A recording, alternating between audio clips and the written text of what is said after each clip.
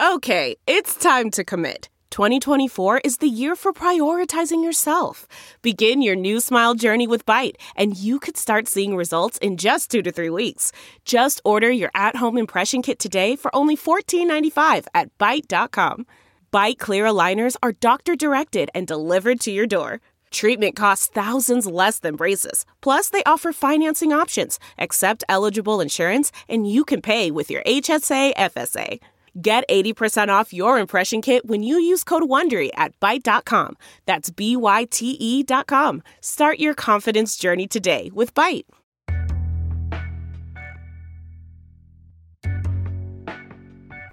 Hello and welcome. You're listening to Philosophy for Our Times, a podcast brought to you by the Institute of Art and Ideas. We often applaud those with principles who pursue their convictions, but being too sure in something can also be dogmatic and foolhardy. This week, professor and musician Andrew Bowie, philosopher Julian Baggini, and former politician Edwina Currie debate the difficulty in being certain. Richard Cole's hosts. Very good afternoon, ladies and gentlemen, and welcome to our debate on the subject of being certain. Being certain, of course, something we might welcome and applaud in the case of someone like Galileo or Nelson Mandela. But as Nietzsche warns, and the example perhaps of so-called Islamic State attests, certainty and conviction in the wrong places can be appallingly dangerous and something to deplore. So the question is, how do we make our way through a life of action with or without convictions? Are they good things to have? Do you wish to be certain, or do you wish to be something other than certain? And to help our way navigate these questions, perhaps even come up with some answers, are our panel. And I should like to introduce you to Andrew Bowie, musician and lecturer, highly distinguished saxophonist, expert in the philosophy of Adorno, and teaches at Royal Holloway, and is the author of Adorno and the Ends of Philosophy. Edwina Currie over here, former Conservative MP, indeed former Secretary of State in the Department of Health and Social... No. I was only ever junior minister. Margaret Thatcher didn't have women cabinet ministers. But you were Secretary of State in the Department of Health. Was that Department of Health and Social Security and Department of Health. Co-founder of the Philosopher's Magazine, Julian Baggini, known to many of you as the author of The Virtues of the Table and The Duck That Won the Lottery. What I'm going to do is to ask each of our panellists to set out their stalls, if you like, in a sort of 4-minute chunk, one after the other. So the first person I'm going to ask is Andrew as advocate. Would you please advocate? Those kind of divisions in philosophy, is X good or not, seem to me it's a very bad way to discuss anything. So the idea that we're going to come up with an answer to is conviction good or not seems to me a nonsense. The answer to virtually all those sorts of questions is sometimes yes and sometimes no. For most questions in philosophy, actually. As you'll probably gather, I'm a philosopher who doesn't think much of philosophy. So the point of conviction, everybody has them. Because you can't get by in life without them. Without some sort of baseline orienting convictions, obviously, you're not going to be able to move. And the question is the status of them, what we think of them, and how we think about them.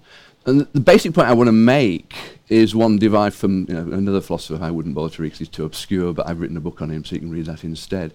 Theodor Adorno, who was the German philosopher and died in 1969, who emigrated during the war, and he made this point about this, that everyone's got convictions, and that's part of being alive, as it were. But the crucial point is not which convictions you have, because we can endlessly argue about that and so on, but do you act on them or not?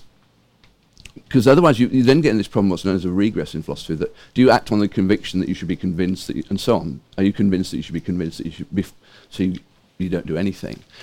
And at some point, the point in the theory of action is that you need what Adorno calls the additional factor, that for some reason you have a conviction and then you actually do act on it. And that seems to be that's the crucial moment. That's the interesting moment in all this, because convictions are to a penny. We've all got them and so on. But which ones do we actually act on? Because we can all say we believe deeply in X, but if you don't do anything about it, that basically means nothing.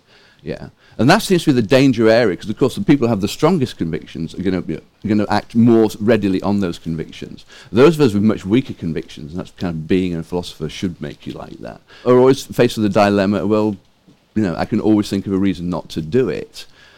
But when it really matters, in terms of the meaning of things, meaning of life, actually, then what actually motivates you to do it rather than not do it? And Adorno gives an example. Sorry, are you timing this? Yeah, you've got to shut up in a minute. In a minute, yeah. Good. 30 seconds, actually. Okay, I'm fascinated. Let him keep going. I've never heard anything He like gives the this example of before. one of the people that were involved in the July plot against Hitler, whom he met, who survived, unlike the others who were strung up on piano wire. That's what takes conviction to get you through.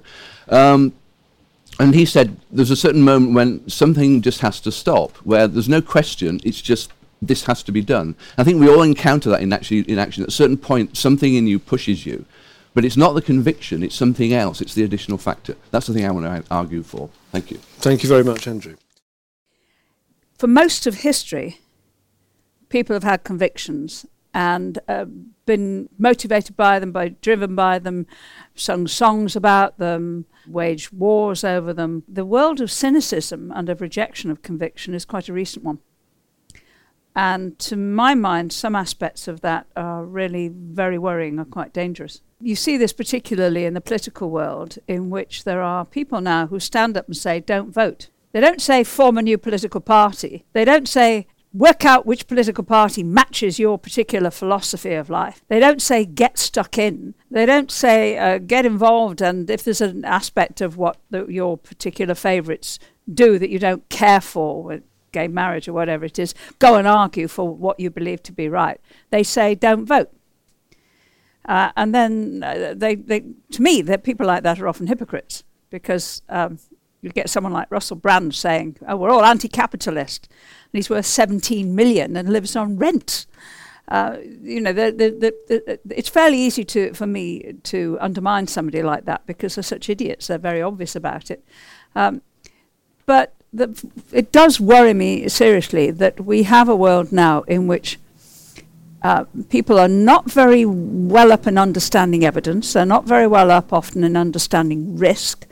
Large swathes of the population cheerfully admit that, like Princess Diana, they don't do maths.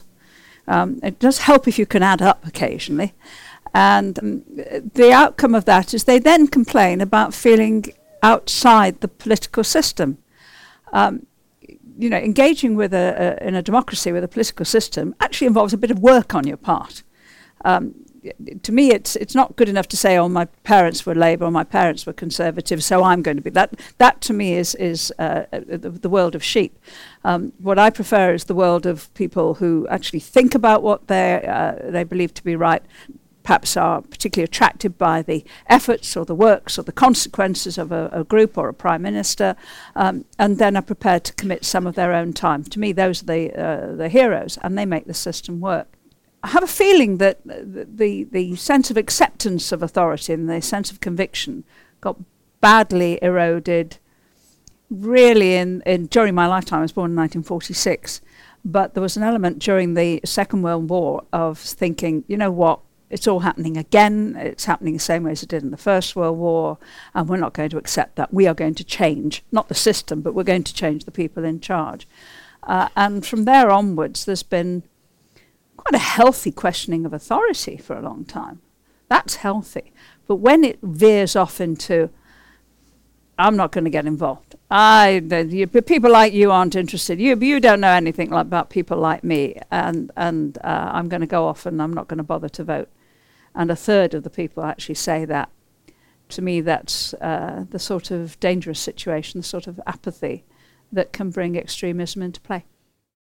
I think that Andrew makes the point, I think which is a critical one here, is that it's really daft to sort of like polarise these things too much. And, people do tend to think when it comes to conviction, the choice is between a kind of a absolute dogmatism or just wishy-washy agnosticism. And I find this particularly irritating because I'm an atheist. And so typically people who are not atheists always say, oh, how can you be so sure? Isn't that arrogant? Shouldn't you be agnostic? Blah, blah, blah. And I have to explain very carefully that having the conviction, saying I'm a convinced atheist, I really believe there is no God, isn't the same as saying dogmatically, there's nothing more to be said about this, I must be right, I do not entertain ever being wrong. And I think that's the delicate balance that we have to strive for in lots of things. It's actually how you hold your convictions which is important. It's only with convictions that people get things done. You have to hold them in the right way. And what is that right way? Well, I think the right way is sort of being able to get that delicate balancing act between just sort of shoulder shrugging, I don't know, who cares, nothing's true anyway, and that excessive kind of striving for certainty. And interestingly enough, I was just speaking the other day, because at another festival with Susan Neiman, the philosopher, who's written a very good book called Why Grow Up, which I very much recommend. And, she talks about Kant, and Kant's idea that the way out of intellectual immaturity is always thinking for yourself and so forth. And she very much puts forward the view that it is part of being grown up to kind of get to that stage in politics, and this is politically really important, where you kind of get that delicate in-between stage between the kind of completely naive idealism that the world can be perfected and your generation is going to do it over a weekend as long as you wave the white banner, right? You wave the white banners, and that kind of complete apathy, which is, the world is the world, it's all going to hell in a handcart, I'll do nothing. So, the right kind of conviction is held with a certain degree of force, but again, that provisionality, that essential element of provisionality where you are always checking you're right, and you're always sort of, making sure you're not just blindly accepting something and hurtling along the path just purely because that's where the momentum is taking you. Just return to on that one, you, Julian. You talk about this delicate balancing act, about finding the sweet spot, if you like, between naive idealism on the one hand, at the far end of that, and then something that's practically applicable to circumstances. How do you find that balancing act? If you don't get it right, is it dangerous? Is it dangerous to have more dangerous to have convictions than not have them? Well, in a way, you see, I'm not quite sure that one could sort of come up with a general rule that one is more dangerous than the other. It is going to depend on the situations. There are situations clearly where having too much conviction is the source of the problem, and we see this with ISIS and forms of Islamic militantism. But there are other occasions where it's precisely the sort of the absence of any conviction which leads to terrible horrors. If you think about all the terrible things that have gone on in human history, they've involved often kind of perhaps a small number of people who've instigated it and a very large number of people who've gone along with it. And that's the kind of point where they're kind of like, they don't have enough sort of strength of conviction to think this is really worth fighting for, and they let it go. So I don't think you can in general say, one of these things is necessarily bad. It depends whether what's most important to do is, to kind of, if what's most needed is action, or whether action is actually more dangerous. Situations, Andrew, where the best lack all conviction and the worst are full of passionate intensity, as someone has said before me. You finally said it. I think we've all been avoiding haunted by that phrase. Which is a great poem. It's so situational. I mean, if you're going to do a historical analysis of this, I can't advocate everyone read Adorno, but one of the things Adorno is good at is saying the point about the modern world is, in a sense, too much happens above the heads of people. Who in this room, and I bet the answer is nobody, feels really competent to judge what's going on economically at the moment, especially since 2008. And that sense then of people in Greece saying, we didn't know what was happening. We can't feel responsible for this because, how come the countries turn out this way? It's something about an economic systemic problem which virtually nobody understood. Certainly economists didn't understand it. So in that situation, having convictions, it ought to be difficult because we don't know what's going on. And so the sense of caution, rather than let's just push ahead because something will change, seems to be catastrophic at the moment. And we need to sort of, at the moment, stand back and think, we really do have a massive problem about how we conceive of economics. And people don't understand it. They're not voting in an informed way because nobody understands how economics works. That's bollocks. Well, isn't it the case, Edwina, that the economics up to 2008 were dominated by people who seemed to have extraordinary conviction about what they're doing, extraordinary mastery of circumstances and markets and so forth. And we saw where that led us. They led us into an economic disaster, the likes of which we haven't known since the 1930s. Well, I was just going to say, actually, I'm sure the Greeks understood perfectly well, because in the last 6 months, what they've started doing, to everyone's surprise, is paying their taxes. And tax revenue in Greece has shot up. They knew perfectly well what they were doing. They were often in denial, as I think very often people are, that one's own individual actions are perhaps, especially if replicated by a few million people, having a very damaging effect. Well, you always hear people saying, well, it was only a little, I was obeying the rules or whatever. And what they're doing is willfully denying or refusing to accept that the consequences of group behaviour can be really very detrimental. Isn't that exactly what happened in the financial sector too? This utter conviction, this utter certainty about the rightness of neoliberal laissez-faire economics led us in fact into an absolute catastrophe. No, and that's one of the dangers of convictions. I think it was much more, and it started in America and was replicated in Britain and many other countries. Not all countries. It was much more the feeling that I want it, therefore I can have it. Yeah, and it was in the social encouraged. democratic countries where it didn't happen. It was encouraged by people like Bill Clinton, who otherwise I would very much admire, that you want the American dream, you want to own a house, you should have it. So the mortgage donors, the mortgage creators, you will give mortgages to people whether they can afford to pay them back or not. And people would seize that opportunity. So you have to be extraordinarily foresighted and disciplined to be able to say, I can't afford that. We can't afford that. So we're not going to do that. When everybody else is leaping into that. And you find yourself with Northern Rock offering 125% mortgages. So don't blame the donors. You also have to look at the people who say, I'm up for that. Where's the papers? I'll sign those. And we got into a kind of collective madness, it seems to me. The government was doing it, lots of people were doing it, and the correction to that has been extremely painful. Yeah, but these things don't occur in a vacuum, do they? It's not just that people are kind of silly or stupid or feckless. They're led in certain directions, and they're led to believe certain things about the economy. And to a certain extent, you do have to always have to defer a certain amount to experts. You should never defer completely. And isn't it the case that the system was set up in such a way that it led to these things becoming possible? And one of the reasons for that was the orthodox economics, which now everyone is sort of like, turning their back on. It's incredible. There's hardly anyone sort of defending it anymore.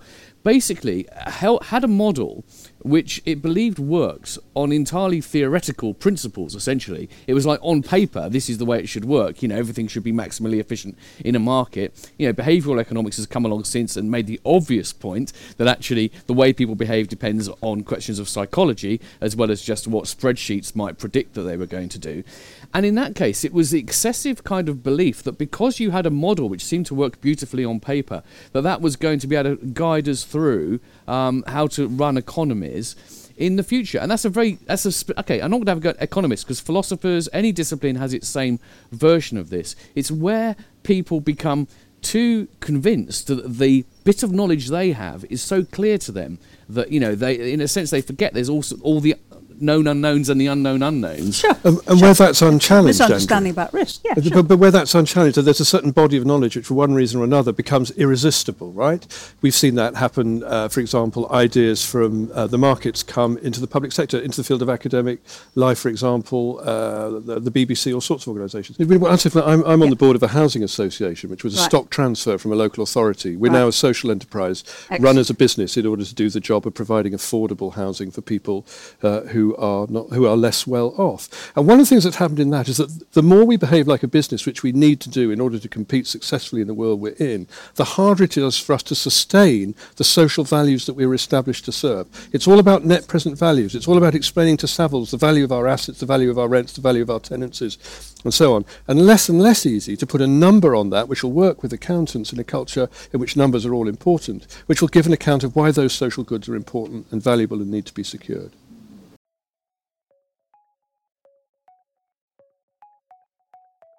Do you want to hear more from the world's leading thinkers? If the answer to that question is yes, subscribe to iai.tv for unlimited access to thousands of debates, talks, articles, academy courses and live events. Are you bored of the surface level news, politics, sports and entertainment coverage on your newsfeed? Go deeper, get the philosophy behind the news and get the latest big ideas from the world's leading thinkers on subjects at the core of the human condition, life, the universe and everything in between. It's free for the first month, and there's no commitment to pay, so subscribe now to understand the world beyond the surface level. And the question is? Isn't that symptomatic of that shifting frontier, that kind of market values have so much overwhelmed a public sector that had a more kind of holistic human value at its heart? The conviction that I hear behind that is that somehow the public sector does everything better. And there's so much evidence that just isn't the case. The public sector does a lot of Nobody's saying things that. It's very you're wasting well, your time. and a lot of activity, a lot of services need to be provided out of taxation. A lot of services need to be free at the point of use, like health service. Some need as close as possible to a market price, like rents. There's no perfection about any of this, and a lot of these boundaries shift and are tested in different ways all the time.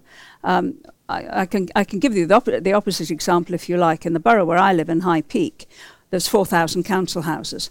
You go door knocking, you know which ones are the council houses because they're the ones that are in poor repair, because the council can't afford to do anything about them.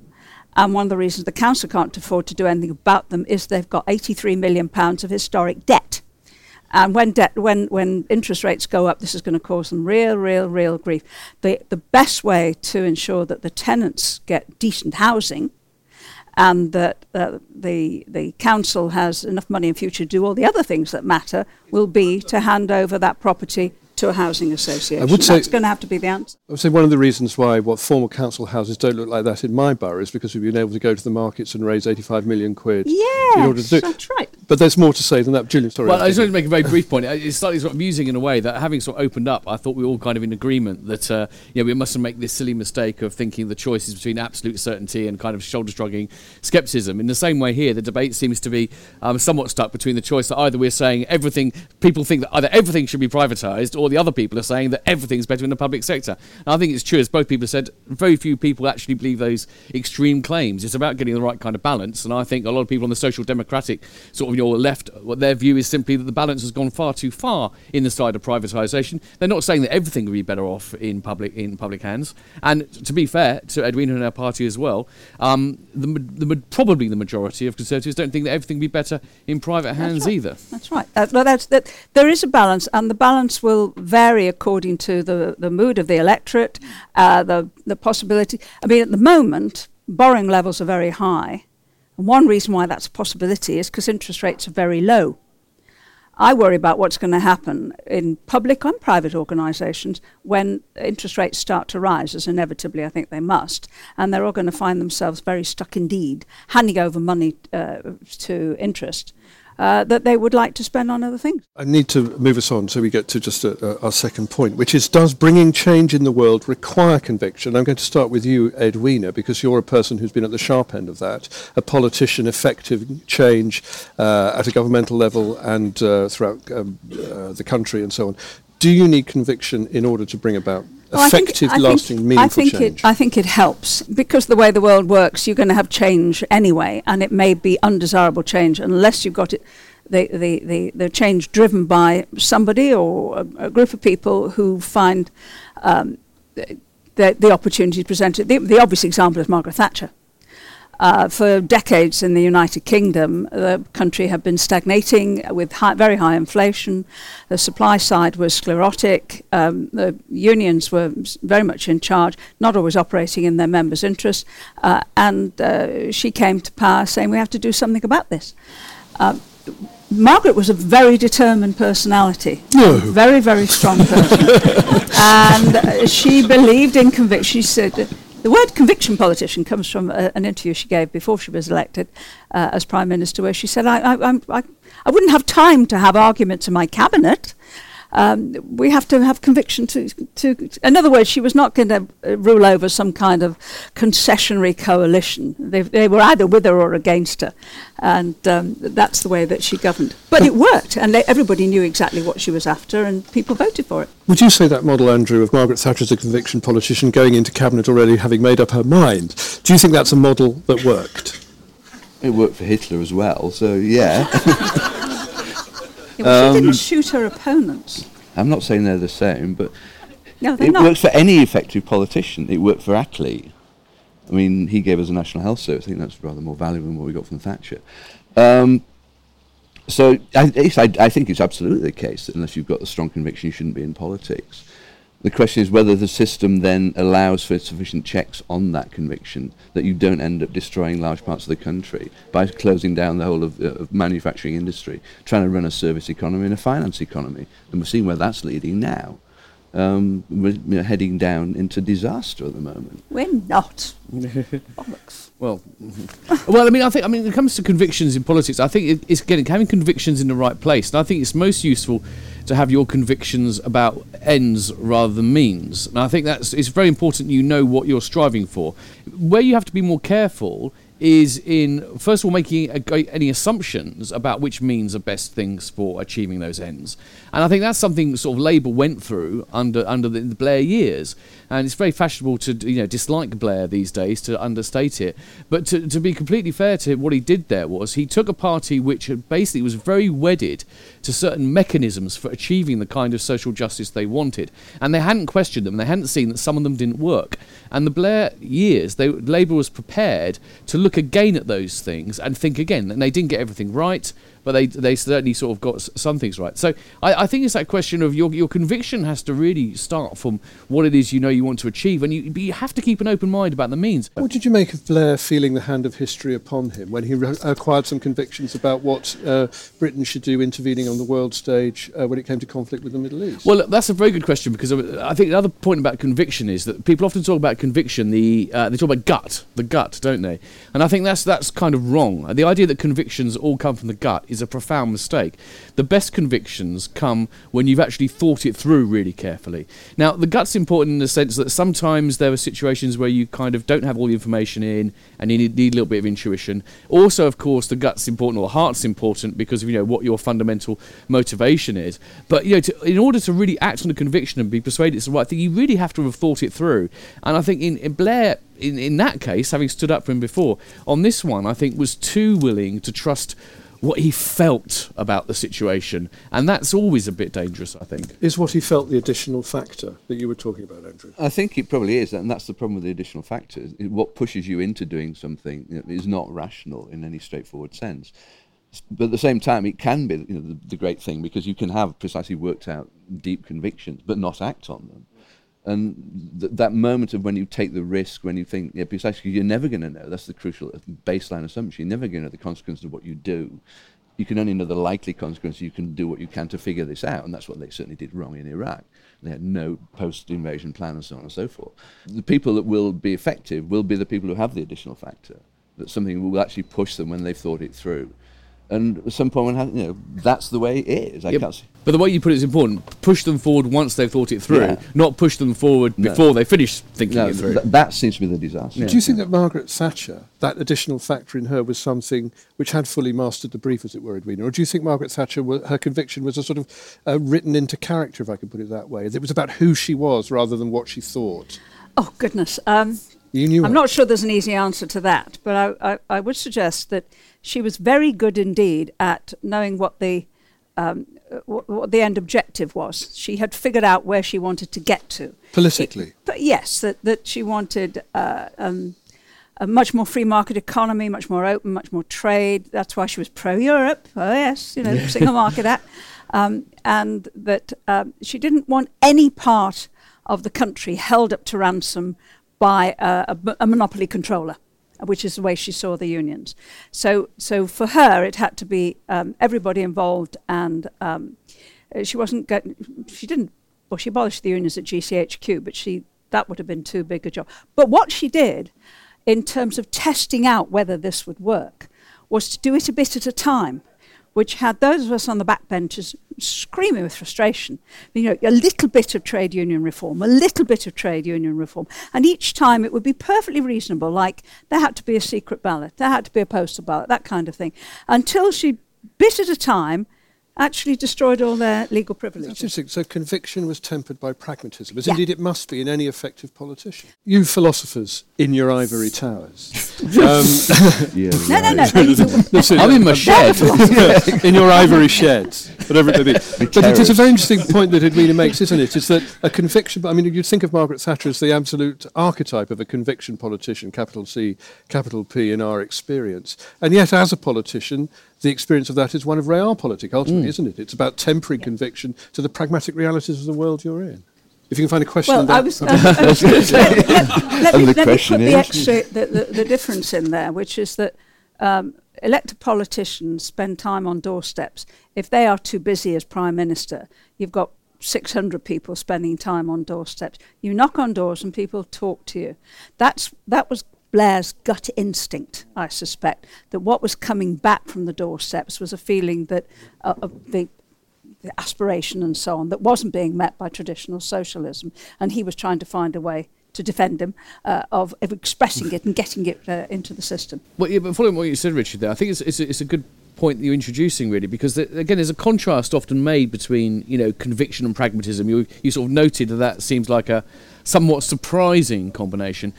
And I think we ought to challenge that. I mean, the idea that principles and pragmatism are in opposition, I think, is one of the great sort of mythologies, or false mythologies of politics. I think that if you're acting on principles, if you really believe about those principles, you obviously have to attend very carefully to the pragmatics about how to make it work. You're not serving your principles or your convictions very well at all if you rush in and do something. And we encounter it's very difficult, because psychologically it's difficult. It's like in personal life as well.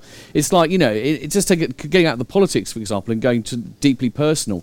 You see someone who you love who's going through a great difficulty or problem in their life. You want to do something. You have that kind of conviction, if you like, that they should be helped and everything. But often you can't do anything. And sometimes if you try too hard, you get things wrong. Should we abandon our convictions? If so, how? And I'm glad you bring up the example of Tony Blair, because the making of Tony Blair was precisely the abandonment of a conviction, the abandonment of Clause 4, that fundamental tenet, which was an absolute symbol of the Labour movement, which Tony Blair abandoned in order to create New Labour. Isn't that precisely an example of that, the abandonment of conviction in order to achieve some pragmatic change? Well, no, because I think that's a good example of what I was talking about earlier. They abandoned the conviction that a particular means was the right way to achieve the end thereafter. So I think that was the kind of thing they abandoned. I don't think we should abandon convictions, but I think we should get into the habit of questioning them very carefully. In a sense, the more you're convinced about something, the more it makes sense to actually stand back and go, hang on, am I really right about that? And I think it's one of the problems we have.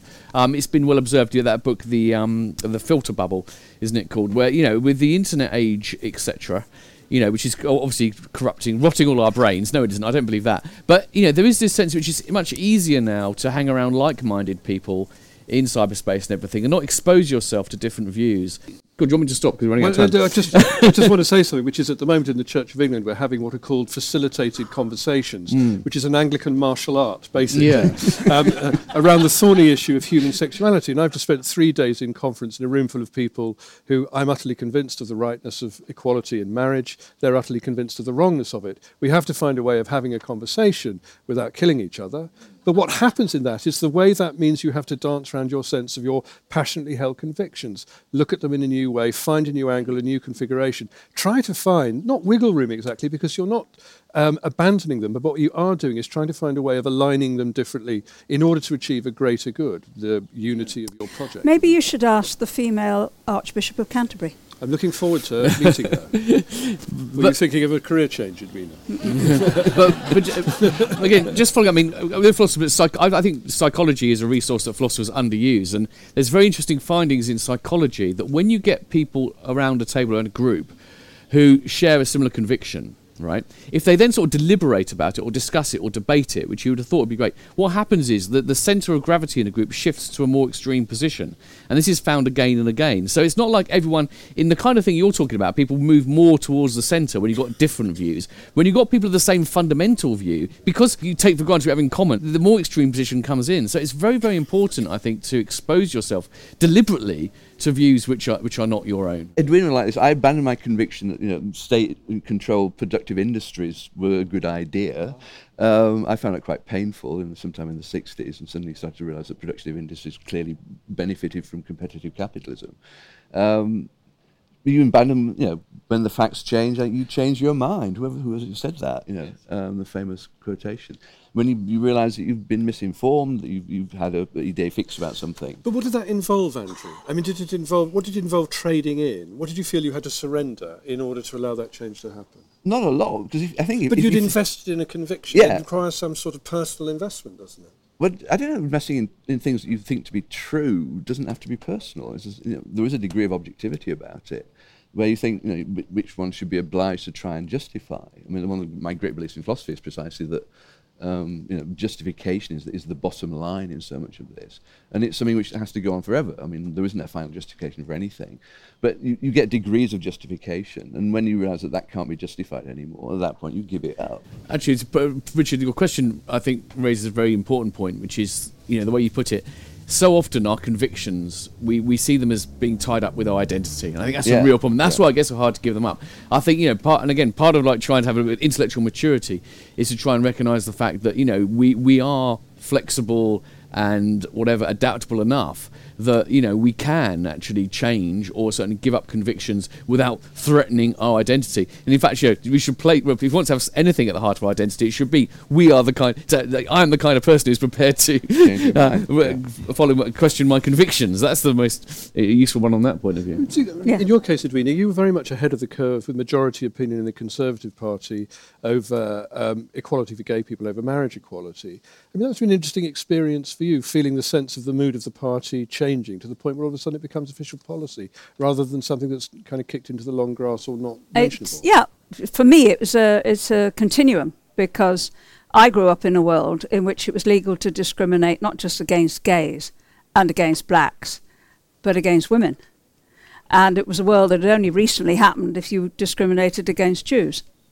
And so when I left university in 1969, there was no Equal Pay Act. The company I joined did really well. It was really keen to have women. Had 55 graduates that year, 2 women, which was much better than most other companies who wouldn't take women graduates at all.